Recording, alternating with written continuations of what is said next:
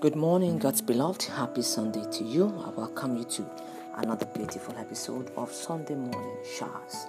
For our meditation this morning, we shall be looking at the topic, Live by Faith. Live by Faith.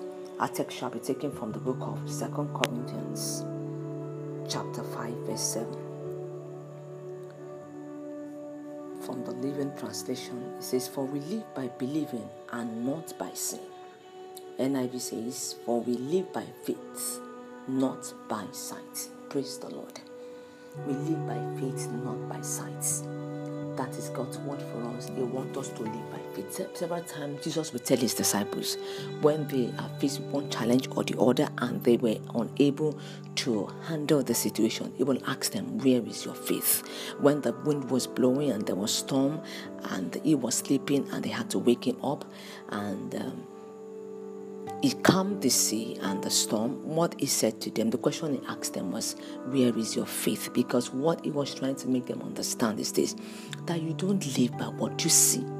Even when the storm is raging, when the wind is blowing over against the boat of your life, when it looks as if the boat of your life is being rocked and looks as if it's going to capsize, it looks as if the boat is going to sink. The Bible says, don't see a sinking boat, don't see that storm, but rather you walk by faith. So faith doesn't have to do with what you feel. Faith is believing in what the Lord has said. So what is the word that God has given you at the beginning of this year and looks as if it's not coming to pass?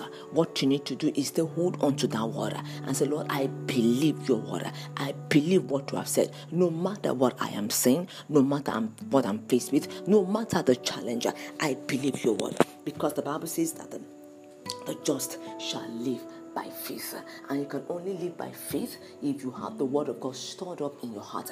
And that's why Jesus said, "Man shall not live by bread alone, but by every word that proceeds from the mouth of the Lord." So the word of God that you receive is what stirs up faith in you. When there is no word in you, there is no faith. The Bible says that faith comes by hearing, and hearing by the word of God. So I want you to feed yourself, feed your heart, feed your soul with the word of God. And the more of God's word that comes into your heart, the more your faith is being built up. And then you are no longer moved by what you see. You are only moved by what the word of God says. And that is living by faith. I pray that as you go on in the course of this week, as you go on with your activities and the remaining part of this year, you will not see what is going on around you. You will not be moved by what is going on around you. You will only be moved by the word of God, and you will stand firm on that word.